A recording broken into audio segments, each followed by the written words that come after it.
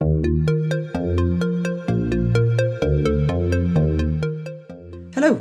Nicola. How are you? We're out of practice now because it's been a few weeks since we met each other in a podcast setting. Yeah, I feel like I might mess something up or get something wrong. I feel a bit we won't all over record the place entire today. thing. Yeah. Yes, we're back. We were away for actually only 2 weeks, and I feel like we've been away for 6 months. So much has happened. It feels like a long time now, I have to say. But yes, a lot has happened indeed. Yeah, so we were just coming up to the hen weekend, the last episode, and oh my God, we're just about recovered from that. It was massive. Yeah. Well, you can do the review because you were the one that was... Oh, yeah. It was... I could never have asked for a better weekend, and it was one of the best weekends of my life. So there you go. No, it was incredible. It was genuinely absolutely incredible. And I was actually reading somebody else was saying it there that had their hen at the weekend. Like, it kind of takes the edge off the wedding a little bit when you have the hen party, because you're like, I'm surrounded by people, you know, who I love and love me, and you have a really good time, and you kind of know that, like, whatever happens, they'll support you, and, you know, it's really nice. So it gives you a taste of the crack that's going to come up at the wedding as well, doesn't it? Like, yeah, and also, like, I kept saying, like, I'm not the best at... I love, like, partying and all that stuff, but I'm not the best at being the centre of attention. So I was a bit kind of out of sorts, I think, the first day, because I was just a bit like, I don't know kind of how to be or whatever. And, like, to be fair, we just kept drinking for 3 days. But so I think that first day I was just a bit like kind of having an out of body experience. But as the weekend went on, that kind of got easier. And I think that kind of helps for the wedding then as well, you know, where you're like, it's okay to be the centre of attention for 24 hours. Like, you know, you just kind of have to get on with it. So I know that sounds weird, but, like, that was kind of one of the things that I was a bit nervous about. But the weekend was absolutely brilliant. So the lads absolutely outdid themselves. You outdid yourself, and it was planned to a T. And the crack was just 90, and everybody, like, went for our themes of sequins and unicorns on the Friday, and the crack then on the Saturday, and we did a silent disco around Edinburgh, which was the most mental thing ever. If people don't know what it is, it's like, I think some of us were, when you said it, that, we're going around Edinburgh, it's going to be a silent disco, I was like, all right, so like a history tour or something. And they were literally singing, like, Take On Me, walking down the Royal Mile or whatever, and singing at random cars and people and stuff, and doing river dance on is it Waverley Bridge, or what's that bridge called? But Waverley Bridge, yeah. So yeah, it was just absolutely the best crack, and just everything, like I said, was planned to a T. So thank you again for... Yeah, I'd love to relive it. I'm, like, still depressed. We went to, on the Friday night, we went to Bongo's Bingo, which I've been calling Bingo Bongo all along, but it's Bongo's Bingo. And that was absolutely wild for anybody who's not been to that, or Bingo Loco in Ireland. Loco, yeah. If you have a sesh planned, you should definitely get along to that, because it was mad and great crack, I must say. But no, and it was lovely to meet all your pals. You know, I would have probably met them all individually over the years, bar maybe one or two, and it was great to get them all together. And yeah, we had massive fun all together. We just it went really, really genuinely well. Still recovering in some way or another. But actually, I think it was probably last Wednesday or Thursday when my hangover had passed. Yeah, hangover it took a good 10 days. Yeah, even poor Jerry, I don't think he's ever seen me like that. I couldn't really move for about 3 days. The man was like delivering me like McDonald's and milkshakes, and it was great. I definitely know I want to marry him. But and then of course they had the stag too, and that all went off without a hitch. Although I think they stayed in the same pub for like the entire day. But sure, look, that's men. Very different to our weekend. But in 4 weeks today we're getting hitched. Woohoo! Cannot wait. So, madness. So we'll be here for a few weeks, and then we'll have another little break again, because we'll probably be shook from that too, and then we'll be back to normal life for a few weeks. Come the middle of July, normal service will resume. But and Kelly moved into her beautiful new house as well. The week after the hen, I was a shadow of myself. I was packing up boxes and whatnot, but oh God, that day was the most stressful day of my life. We were lucky we didn't do a podcast just after it, because I would have been like needing full blown therapy. It was oh, it's just hard to explain. But like when you're in a chain and there was 4 houses in our chain and all these things have to happen on the one day for it to work. And because it was a Friday, if it didn't work that day, we would have literally been like homeless for the weekend. You know, we would have been out of our house, all our stuff out, then nowhere to go, you know. So eventually we got our keys at like 6 o'clock that day. And there we were trying to like get the kids home from school, as in Edinburgh, and move to Linlithgow. And thankfully some of Stuart's family came around and helped us make beds and build beds and make beds and all that kind of stuff. So yeah, we got there eventually, but like, yeah, I'm surrounded by boxes and chaos. You know, there was a lot of like, just shove that stuff in that cupboard just now and we'll sort it out later, you know. And I feel like we need to spend an awful lot of time. I'm going to maybe try and do it room by room or something, because it's just very overwhelming at the moment. The other funny thing is, in this house there isn't a lot of like attic space, but there's loads of like cupboards and storage. And as you, Nicola, bravely came over as well that first weekend to help out, thank God. And there's no shelves. So like you've these huge cupboards, but they're just empty, big, huge cupboards. Like, so we need to get a joiner in to put like shelves in so you can actually stack stuff up. And I mean, you could stack boxes on top of boxes, like, but it's a bit stupid. So I need to get that done. And yeah, there's loads of bits and bobs, but we've met some of the neighbours. They all seem very nice. And, the kids are getting on well at school, even though we've kind of messed up in picking them up and dropping them off and sending them in with the wrong clothes on and all sorts of stuff. I feel like they're going to all think we're nuts. But I was away with work as well last week and it's just been full-blown chaos. I'm absolutely wrecked from it. But at least we've not much on the next 2 weeks, so we'll hopefully get things straightened out a bit. And it's really just prepping now for going to, well, I'm going to Glastonbury before the wedding, but also the wedding and getting clothes sorted out and all that jazz. So yeah, it's busy, but it's all good in the hood and it's summer, so we can't complain at all. And we're out in the countryside and looking across the green fields, so happy days, happy days. Although I did go for a run the other day through a big field and it was like a jungle and I will not be going through there again. Hilarious. I was wondering actually what your new running route would be. There's also a llama farm down literally like 100 metres from the lad's house, which is gas altogether as well, and a stables. So it's actually like being in some sort of Netflix teen like horsey program. There's a canal not far from here, like it's the Union Canal that runs from Edinburgh all the way to Glasgow basically. So I went down to run along there, but you kind of run along there and then you go into town and back around. And I thought, I'll just come through the field. Stuart to come through. He was like, yeah, it's fine. It's a bit, he said, you wouldn't take the kids in just now because it's very overgrown, you know. Sure, like, I'm not much taller than Estelle. I was like, oh my God, it was in my face, you know. And then you're kind of running through it and you're like, even though it's where there should be a path, but because it's so overgrown, you've got kind of nettles on one side and then you've got this crap, I don't even know what it is, kind of falling in on top of you. And I was like, oh my God, there's going to be like a bat or a bird or something's going to fly in my face as I'm running through, you know. But and then the bugs, you know, I'm worried about the bugs and getting bites and oh my God. Yeah. But speaking of bites, I encountered Scottish midges for the first time last week up at Isla. Oh my God. How they're different over there. Anywhere. I remember I used to never get bitten in Ireland, and then when I lived in the UK it got destroyed as well. It's weird. Oh my God, I had heard, I mean, the ones in Scotland are notorious up north and all that, but I had like talk about swarms, like you couldn't stand there, like it was mad. And I thought, I've got away with one or two bites. And then over the following 5 days, they've just started appearing, all the bites, you know, like, oh my God, it's terrible. Like, I actually couldn't live anywhere like that. I just couldn't. Or if you did, you'd have to stay inside all the time. Yeah.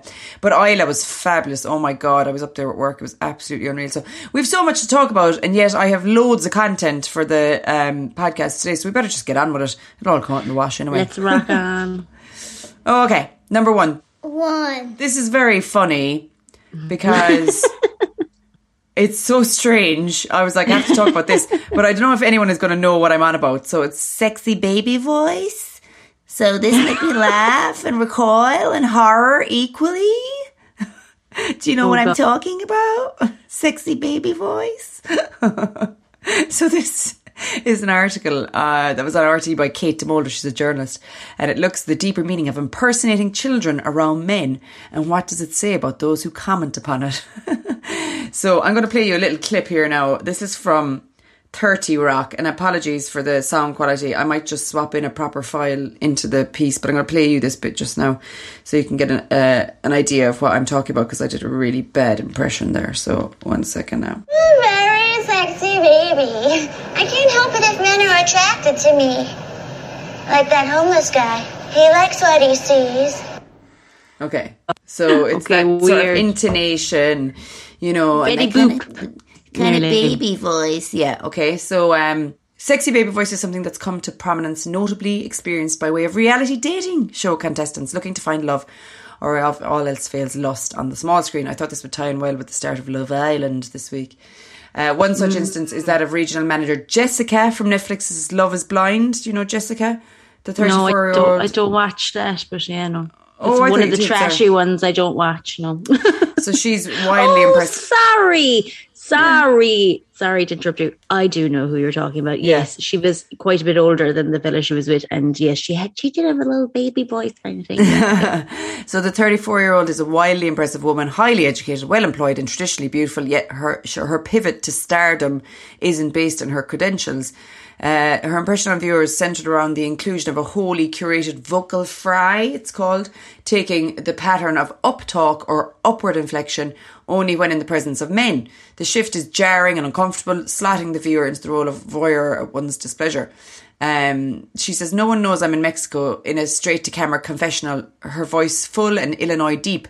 It's tripping me out. Cut to her cradling a man, his arms around her, and they look at the sea, and she turns into, I love hearing the waves crashing on the beach. She tells him in her voice, now lilting, high-pitched and fried. That's like my favourite thing. So anyway, it's unknown when sex baby voice first gained global awareness, but in the English-speaking world, it's widely considered that actress and director Lake Bell brought it to the fore. Female voices lend themselves to misperception, she claims. She said there's a pandemic that is rampant in this country when she was talking to Conan O'Brien. It's the sexy baby vocal virus, she remarks in a heliumed leap, assuming the position of a sultry newborn bird. It's festering through this nation and it could be our great demise. So I'm going to play you a little clip of her talking here now. Two of them, actually. Sexy baby vocal virus. And it's two things, right? So it's pitch, right? It's talking really high, and then it's also the affectation, which is the fry and up talking. So we've all experienced like people talking like this or seen them on TV or whatever. So they're just trying to get to the bottom of like, what is this about? Yeah, you know what I mean? And what, like, is it attractive or what? Like, why are people doing it? Yeah, exactly. According to a 2013 study, men prefer women with higher pitched voices because it signals that the woman has a small body size. Likewise, women reportedly prefer men with low-pitched voices, signalling a larger frame. Most women will relate to this. Think Barry White. Most women will relate to this, knowing that there's always been a value placed on girlish femininity, which comes from the history of women having significantly less social power than men. But why is the idea of it so pervasive when women have harnessed their status and sexuality for power for decades?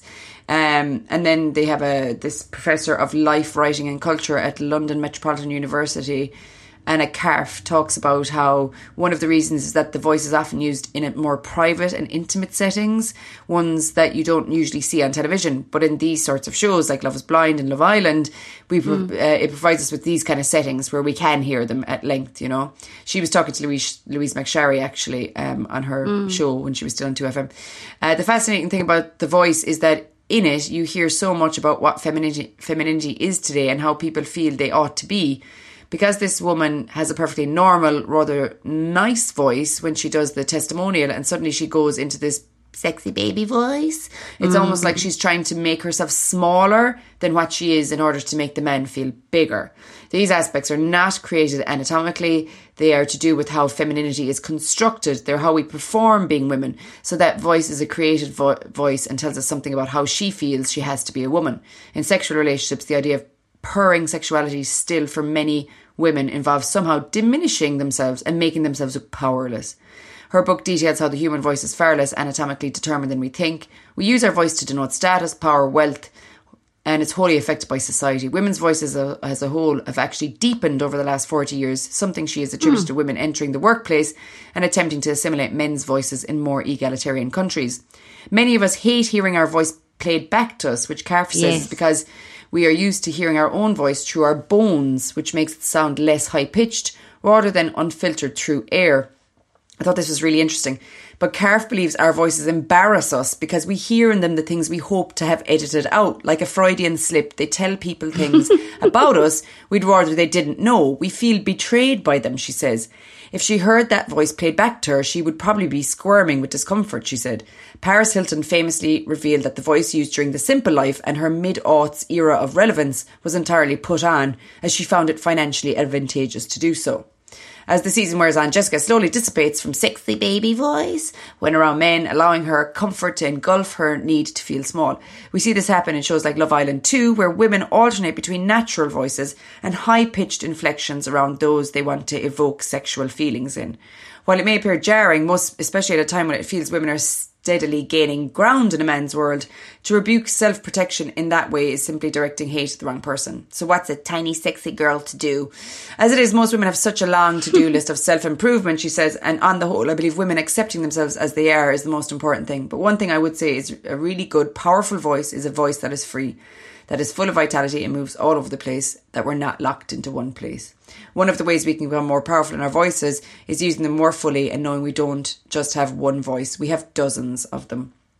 In essence, Carf suggests we be ourselves in every way ourselves can be and allow others to do so. But as day dawns on another year of reality television-based sexy voice baby chat, the key finding here is to realise that we don't know what's going on behind those larynxes, and we never will. For the old saying goes, if someone wants to emit the sound of a toddler, let them. Because when the topic of conversation really is sexy baby voice, an oxymoron if one ever existed, who are we to say what's right and what's really a different problem altogether? There you go. What do you think of sexy baby voice? So there's a few things in that. I also hate the sound of my own voice because I think it sounds deeper when I hear it myself than when I listen to this podcast or, capture like a clip of yourself. That's why I think when we were doing this first, I was nearly violently sick listening back to it. Right. But yeah, that whole thing. But that was very like 1940s, 1950s when audio was in films and stuff. It was very like, like a very Betty Boop, that voice, like, It's funny she doesn't mention Betty Boop in the article. Yeah, maybe she's very young. Yeah, but maybe. But there are definitely, I think it's probably dying out though. It's not as common as I think it would have been in a lot of like 90s, even like, we were watching Police Academy. Yeah. Okay. No, Police Academy. And the little one who's like, she's really quiet and she's really shy. But that's actually not a sexy thing. It's just kind of to show that she's like really quiet and shy. And then by the end, she's like roaring her head off. Yeah. That's quite funny. So like, kind of, I suppose it depends on, the context of it. But yeah, I hate when women do that though. But like when women put on like a particular voice for men, it's like, oh my gosh, Well, you have to watch out for it now. If you're watching Love Island, you'll have to watch out for all that kind of normal voice versus flirting, chatting with the men voice or whatever. It'd be interesting. So there you go. Right. We're halfway through the podcast and we've only done one thing. Right. Moving along. Number 2. So I'm actually not going to talk about Love Island because it's only been back a couple of days. I'm not feeling it.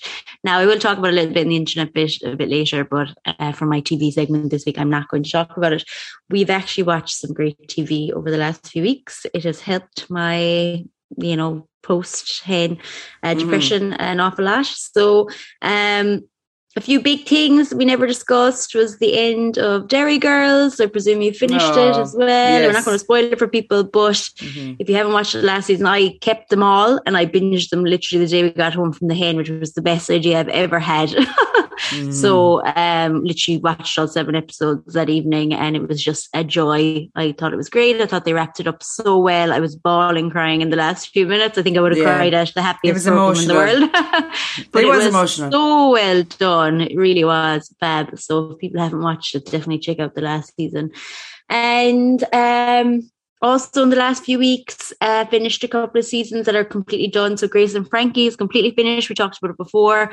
I talked about it before as a recommendation and that's completely finished now. And it was quite nice the last season. So if you're still kind of watching it or in and out of it, definitely go back to it because it's kind of worth finishing it out, I think. And then the best thing we've watched over the last few weeks is the new season of Stranger Things. Oh, I can't wait. I haven't started it yet. Yeah. So good. It's my favorite season so far. I think it's brilliant. All the episodes are really long, like they're feature length, like an hour and 15, an hour and 30. Wow. Yeah. So I know for people like you with small kids, it's kind of tough because it's like, when am I going to get an hour 90 minutes to watch this without falling asleep? But we watched a lot of it kind of last weekend and the weekend before. And it was just so nice to have something reliable to watch. And it is quite long, you know. So is it being broken up? Is it being broken up? Like, so they're releasing 4 episodes now?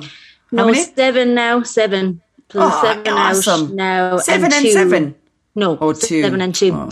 So 2 then, and like, you know, it's obviously been like 2 or 3 years since the last season, and you can kind of see why, because they are so long, the episodes, and there's a lot put into them.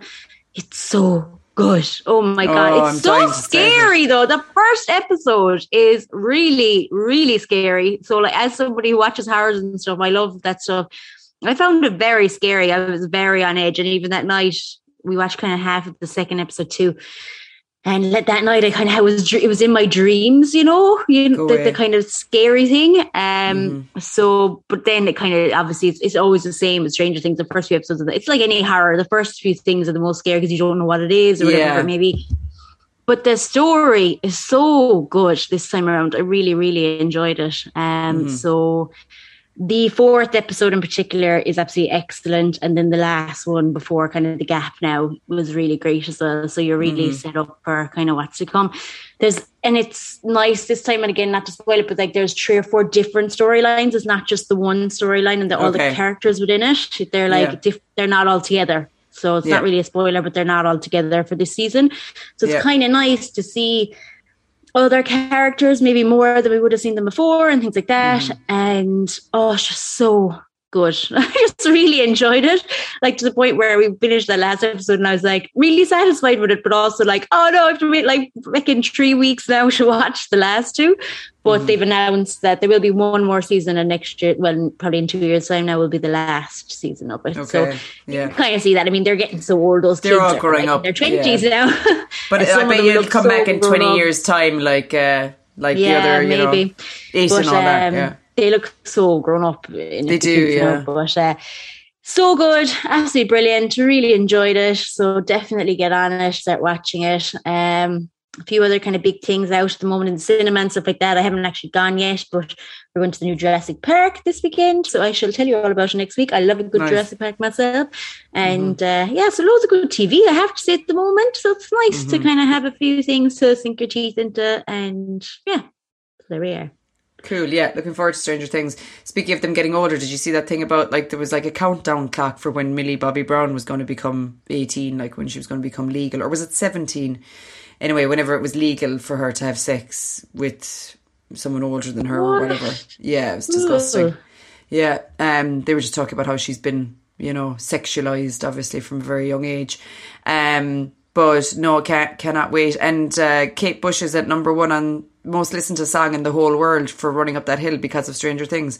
And there's like all these people in America going, who's Kate Bush? It's like, oh my God. So maybe we'll see a Kate Bush resurgence. Like, I can't express to you how well it's done in that episode, though. It's not just like they're listening to a piece of music or they play a piece of music. It is class. So it is no wonder that it is like, I've listened to it, I'd say 100 times in the last 2 weeks since I watched the episode as well. Like, and actually it was so funny because Mom was staying with us last week and we were like, do you mind if we put on a few episodes of this thing? And even Mom was enjoying it. Was she? Oh, that's good. I thought it'd be a bit too. She's not mad into like scary kind of alien things. But it was funny. I think she actually really enjoyed it. So I was telling her now we've finished that season. If she wants to go back, I'll watch it with her. But it was funny. But it's so good, and the way they've done that episode. That was the 4th episode that song is in, and it's just class. So cool. Yeah, spooky though. It is spooky. There's a few points where like I had the pillow up, couldn't watch it. So just to warn. I think I'm going to do like Saturday night for the next few weeks. So I'll get one on, and that'll be my weekend treat. Yeah. Okay, moving along. Number 3. So our fox this week sadly passed away since we were last on air. Her name is Dervla Murphy. You may be familiar with her. She was an Irish touring cyclist and author of adventure travel books, which she wrote for more than 50 years. Very, very interesting character. She is best known for her 1965 book Full Tilt, Ireland to India with a Bicycle, about an overland cycling trip through Europe. Iran, Afghanistan, Pakistan and India. Murphy normally travelled alone without luxuries and depending on the hospitality of local people. She found herself in some dangerous situations. For example, she was attacked by wolves in former Yugoslavia, threatened by soldiers in Ethiopia, robbed in Serbia. However, she described her worst incident as tripping over cats at her house and shattering her left arm. Sounds about right. Dervla Murphy was born and brought up in Lismore, County Waterford. From a young age, she planned to travel. For her 10th birthday, she says her parents gave her a second-hand bicycle and Papa sent me a second-hand Atlas, her grandfather. Already, I was an enthusiastic cyclist, though I had never before owned a bicycle.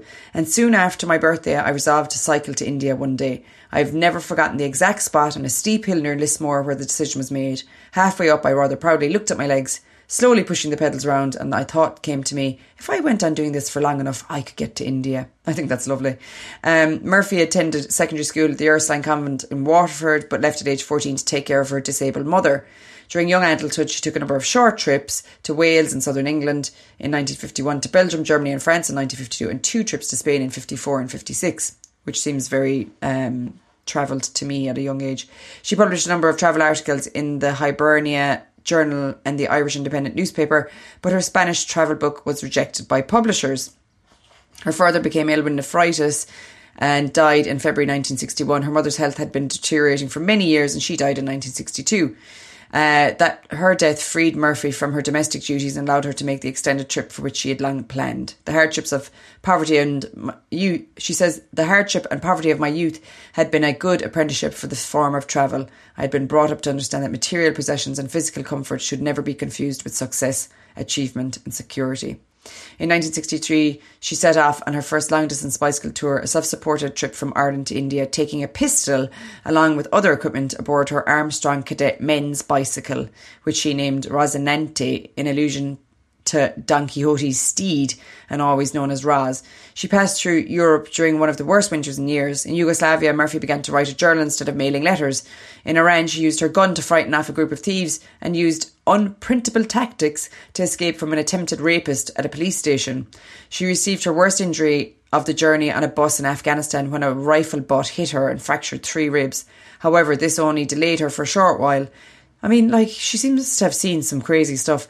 Her journal was later published by John Murray as her first book, Full Tilt, Ireland to India with a Bicycle. After arriving in Delhi, Murphy worked as a volunteer helping Tibetan refugees under the auspices of Save the Children. Her journals from this period were published in her second book, Tibetan Foothold. Murphy published an autobiography, Wheels Within Wheels, in 1979, describing her life before the journey described in Full Tilt. Murphy's daughter Rachel accompanied her on a trip to India at the age of 5. They flew into Bombay and travelled to Goa and Korg. The pair later journeyed to Baltistan, Peru and Madagascar. Their last trip was through Cameroon on a horse, where Dervla was frequently mistaken for Rachel's husband.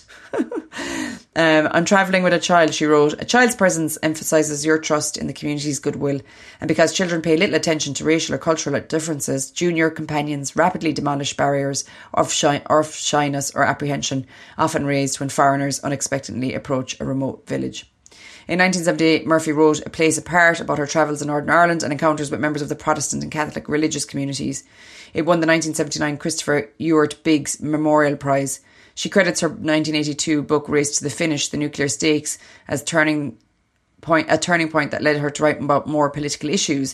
In 1985, she lived for several months in Bradford and Birmingham, talking to members of the Asian, Afro-Caribbean and white communities and witnessing firsthand one of the Handsworth riots. In 1992, she cycled from Kenya to Zimbabwe, where she witnessed the impact of AIDS. When describing this journey in the Ukimi Road, she criticised the role of non-governmental associations in sub-Sahara Africa. Her other writings include discussions about the aftermath of apartheid and the Rwandan genocide, the displacement of tribal peoples, and the post-war reconstruction of the Balkans. She was anti-globalisation and critical of NATO, the World Bank, the International Monetary Fund and the World Trade Organisation. She spoke out against nuclear power and climate change. Murphy stated that some readers disapproved of the political stuff, but another group tells me they haven't thought about these things in this way before and are glad that I've written it and thought more about the political side. My view is that I have these things I want to say and I don't really care if it spoils a pure travel book. Murphy never married. In 1968, she gave birth to her only child, Rachel, fathered by Irish Times journalist Terence DeVere White. Her decision to bring up her daughter alone was described as a brave choice in 1960s Ireland by the Sunday Business Post, although she said she felt safe from criticism because she was in her 30s and was financially and professionally secure. Following Rachel's birth, she spent 5 years as a book reviewer before returning to travel writing. She lived in Lismore with 5 dogs and 3 cats. She was a patron of the Sustrans, a British charity for sustainable travel, and of the Lismore Imrama Festival of Travel Writing. In 2019, she was presented with the inaugural Inspiring Cyclist of the Year award by Dublin-based advocacy group iBike Dublin. The same year, she received the Royal Geographical Society's Ness Award for the popularisation of geography through travel literature. Murphy died at her home in Lismore on the 22nd of May 2022, aged 90. She was survived by her daughter Rachel and her 3 granddaughters. The President of Ireland, Michael D. Higgins, said her contribution to writing, and to travel writing in particular, had a unique commitment to the value of human experience in all its diversity. There you go. Oh, what a life, though. Unbelievable. What a life. Yeah. And even the fact that she just took the 5 years off when like she had the baby and then she started it up again, like amazing. And took the baby with her. In a time when, like, I mean, even now you'd probably that'd be fairly frowned upon, like, you know, so amazing. Just obviously one of these people, we've said it before, you know, there's just some of these people, they just do their own thing. They're just trailblazers. They just don't conform. They just do their own thing. Like, it's really to be admired, I must say. So, yeah, I've never read any of her books, but I'm going to get the travel to India one, I think, and have a read. Yeah, Elaine was telling me about it recently. She was saying, she actually said, you should do this as Fox of the Week. Did she? So there you go, a few weeks ago. But she said she was reading that book again and it's brilliant. So there you go now. Might be one for recommendation. Fox of the Week, Dervla Murphy, R.I.P. Okay, over to you, Nick. Number 4. Number 4 this week. So, you know, I didn't want to completely neglect my roots of having a love for Love Island. So I did think that I would go through a couple of accounts with you, people that are funny to kind of follow their commentary. Sometimes some of that is the best crack.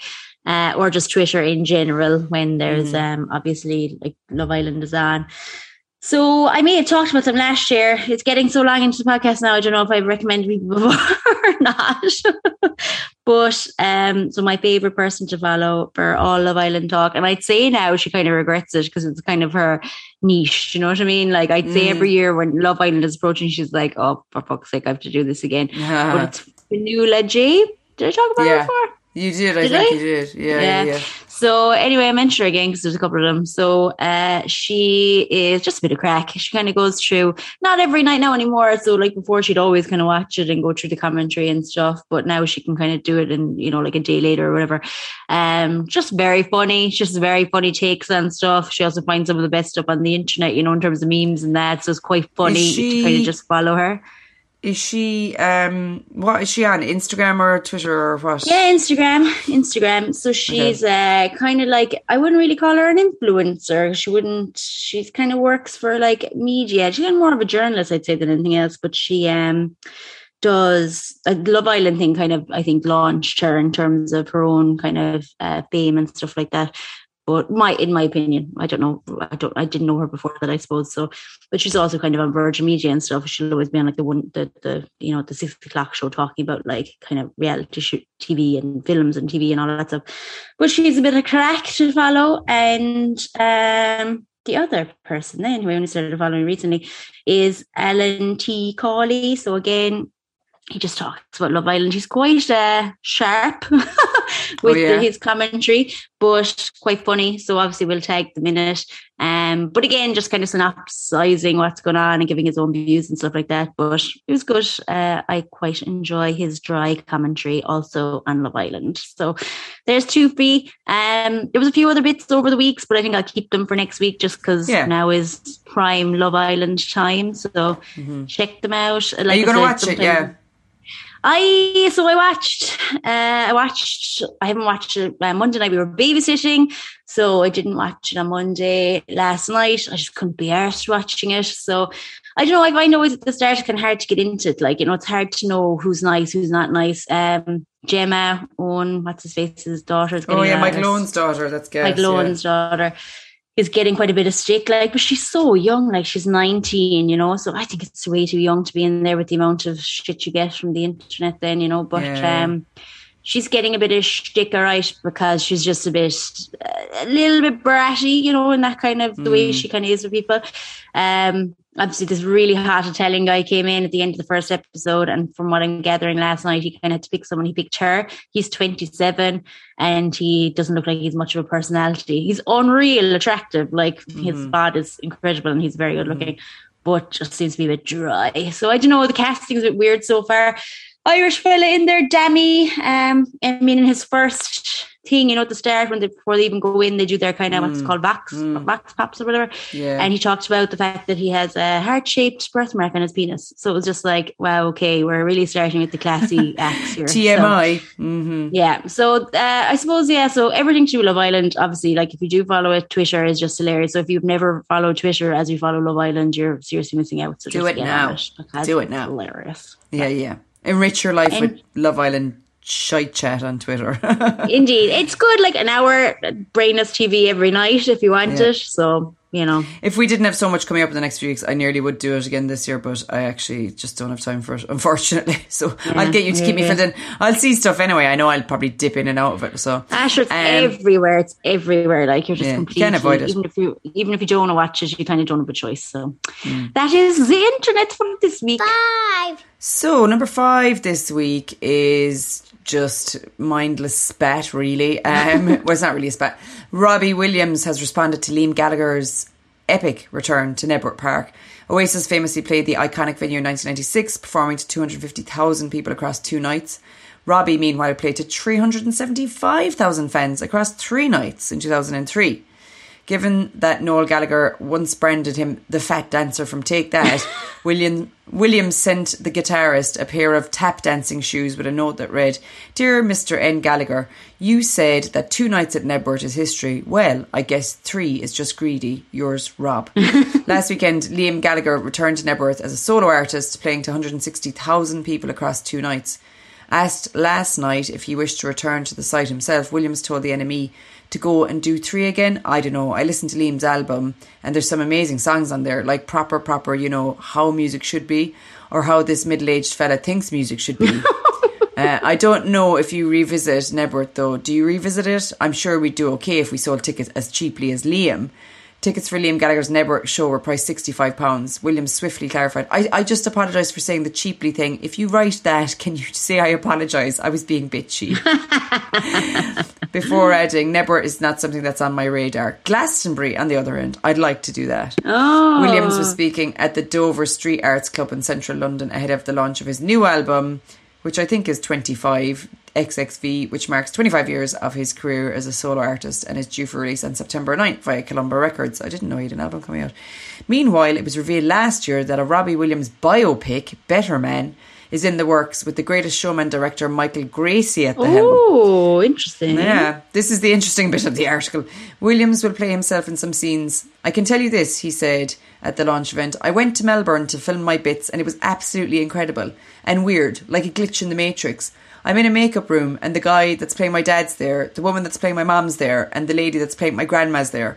Referring to his former Take That band members, he added, Howard Donald's wig is there, Jason Orange's chin is there, and you've got your whole life surrounding you, and all of a sudden you walk out of the makeup room and you're playing a scene from your life, and it's as mad as you think it is. It's your birthday party. I don't know if I deserve this, but it's happening, so I'm going along for the ride. And he says it has every chance of being a success, but, you know, there's a million miles between here and it being a success.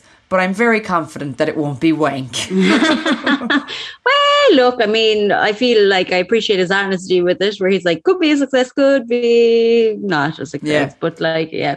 Era, you gotta love Robbie. I saw he's kind of doing a bit more bits lately. He hasn't been doing much for a while, but he was at, like, somewhere as well. Was it somewhere in Leeds maybe over the weekend? He did a concert because they won some cup or something. A return concert. Yeah. So homecoming thing. It's kind of nice to see him. Like, it's funny because he's been so out of everything for the last couple of years, and now you can see he has an album coming because he's slowly trickling back into society, like, and into the news and into media and all that. So era, we love Robbie.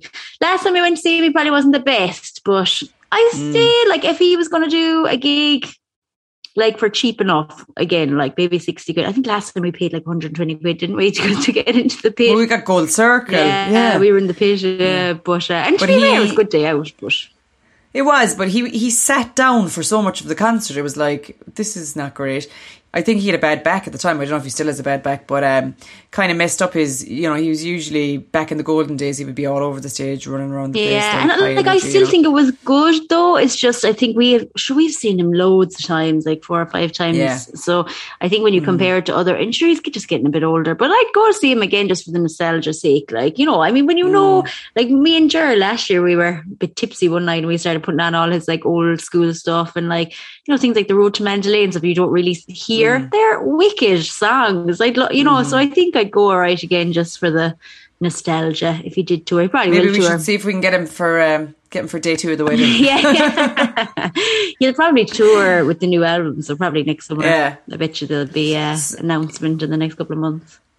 Yeah, he's such a good entertainer. I think, that article was way longer. I cut a lot of it out, but he talked about sort of having a lot to write and talk about when he was in his 20s and 30s because his life was like mayhem, and that things kind of settle down. Everyone says that, don't they? When things get a bit like settled and boring, you don't have anything to write about. Yeah. Or when you become famous, you don't have anything to write about, whereas before you're famous, you've got loads of fodder, Yeah. The difficult second album type thing. But yeah, so no, that was Robbie. He's always good for a bit of cheeky chappy stuff, isn't he? Oh yeah. But yeah, so we went to see the Killers actually on Monday night. Yeah, and tell us all about it. Yeah, it was brilliant, but like the queues were insane, and sure by the time we got out of the house and all that, I thought Supergrass was supporting them, and I was like, could take or leave Supergrass, do you know what I mean? And when we were walking up to the stadium, Stuart was like, that's not Supergrass, and I was like, what?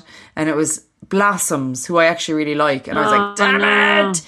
So, like, just as we were getting to the stadium, they were finishing up, and the queues, there must have been like 5,000 people in the queue ahead of us when we got there. But like, why was it so slow? Like, it's so weird. I think it's like the same as everywhere, shortage of staff, and then like they were doing security checks, so checking everybody's bags and stuff. And I think eventually the cops just told them to let people in, because it was getting close to like band time, and there was thousands of people still outside the stadium, But the venue actually wasn't that bad. It was just there wasn't enough stuff, and then there was one bar, for 20,000 people. That's mad. So come on, like, and there was like 2 burger vans and a coffee thing. That was kind of it, like.